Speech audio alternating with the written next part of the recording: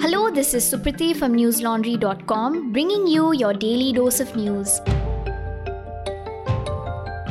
Today is Thursday, the 3rd of March.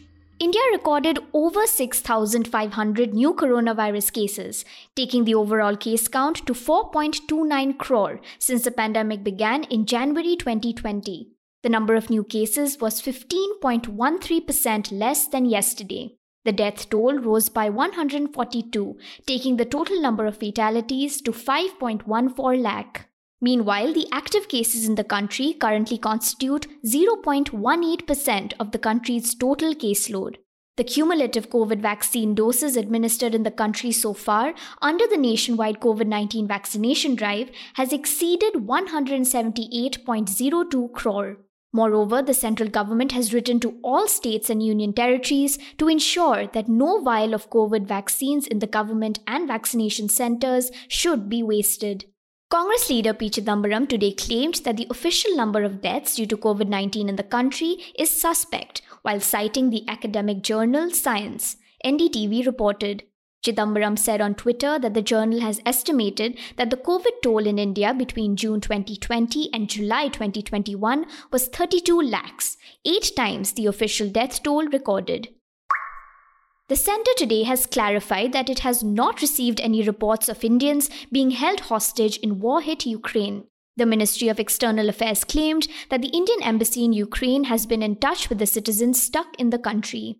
In its statement, the Ministry of External Affairs said, and I quote, "We have requested the support of the Ukrainian authorities in arranging special trains for taking out students from Kharkiv and neighboring areas to the western part of the country." End quote.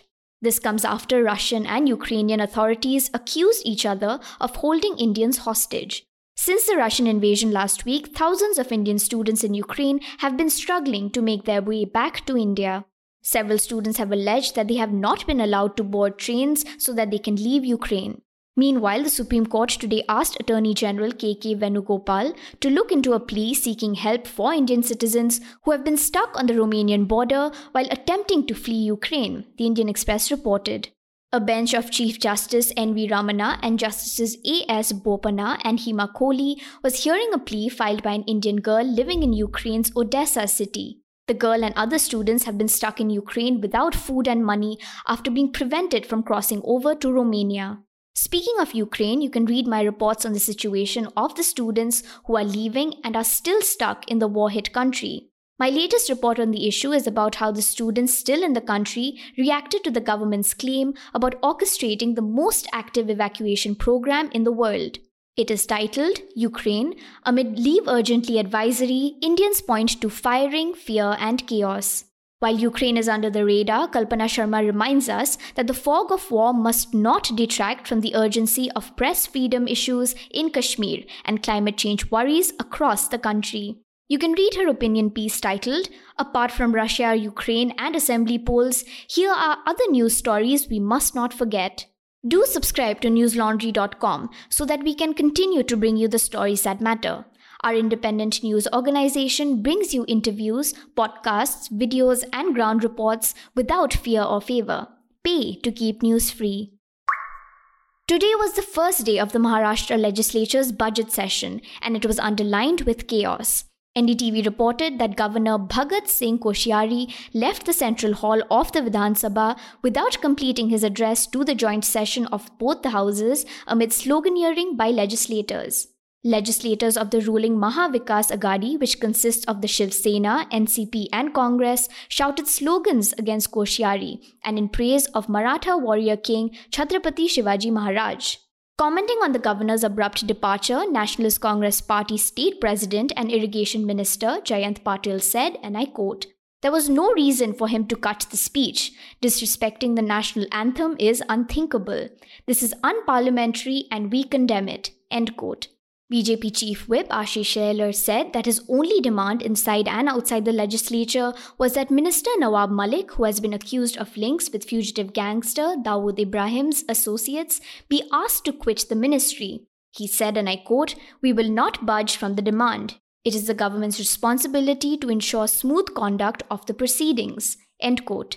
Leader of opposition in the state assembly, Devendra Fadnavis, claimed that this was the first time in Maharashtra's history that a state cabinet minister had been arrested over links with the associates of Dawood Ibrahim, who is accused of masterminding the serial bomb blasts in Mumbai in 1993. Today, Prime Minister Narendra Modi, at his election rally in Chandauli, called the opposition's alliance a Milawat Gathbandhan, or an adulterated alliance, while the BJP's alliance is, and I quote, with the people. Economic Times reported. He said, and I quote, "These Pariwarwadi parties are still stuck with their old alliance with mafias, whereas BJP's alliance is with the people of Uttar Pradesh. Our alliance is with those 14,000 poor families of Chandauli whose dreams we've worked hard day and night to fulfill." End quote. Meanwhile, Samajwadi Party chief Akhilesh Yadav said in Varanasi today that he has full faith that Purvanchal will wipe out the BJP. He said, and I quote, "I assure the people of Purvanchal that when the Samajwadi Party government is formed, we will ensure development of Purvanchal. We will ensure development of Purvanchal." End quote. Phase 6 of the UP elections were conducted today and 46.70% voter turnout was recorded till 3 p.m. Amid the ongoing polls in Manipur, the Congress today accused the Bharatiya Janata Party government of violating the state's model code of conduct by releasing funds to banned militant groups. The allegations made by the Congress leader came after the Kuki National Organization pledged political support to the BJP. According to Scroll.in, Congress leader Jairam Ramesh claimed that under the suspension of operation agreement, 15.7 crore rupees and 92.7 lakh rupees were released to militant groups in 2 tranches on February 1st and March 1st. In a press conference at Imphal, Ramesh claimed that a senior state government official had leaked the information about the payouts to him. According to the Indian Express, a ceasefire agreement was signed in 2008 between the Government of India, the United People's Front, and the Kuki National Organization. The government has been extending the agreement since then. Manipur's second phase of elections will take place on March 5th. The results will be released on March 10th. As per the latest developments in the Ukrainian crisis, United Nations High Commissioner for Refugees Filippo Grandi today stated that at least 1 million people have fled Ukraine due to the senseless war. In his statement, he said, and I quote, "I have worked in refugee emergencies for almost 40 years, and rarely have I seen an exodus as rapid as this one. Hour by hour, minute by minute, more people are fleeing the terrifying reality of violence. Countless have been displaced inside the country." End quote. The exodus reportedly began on February 24th, when Russia began its offensive on Ukraine. According to Al Jazeera, on that very day, more than 82,000 people fled the former Soviet country. Moreover, a United Nations Refugee Agency spokesperson told the Associated Press that according to figures collected by national authorities, the refugee count crossed the 1 million mark yesterday. As per the figures mentioned by the United Nations Agency Office, approximately 227 civilians have been killed and 525 injured in Ukraine since the invasion began. The agency also added that it used strict methodology and was counting only confirmed casualties, but admitted that the figures are undercounted. That's all the news we have for you today. Have a good day or a good night, depending on where you're listening from. See you tomorrow. All the News Laundry podcasts are available on Stitcher, iTunes, and any other podcast platform. Please subscribe to News Laundry. Help us keep news independent.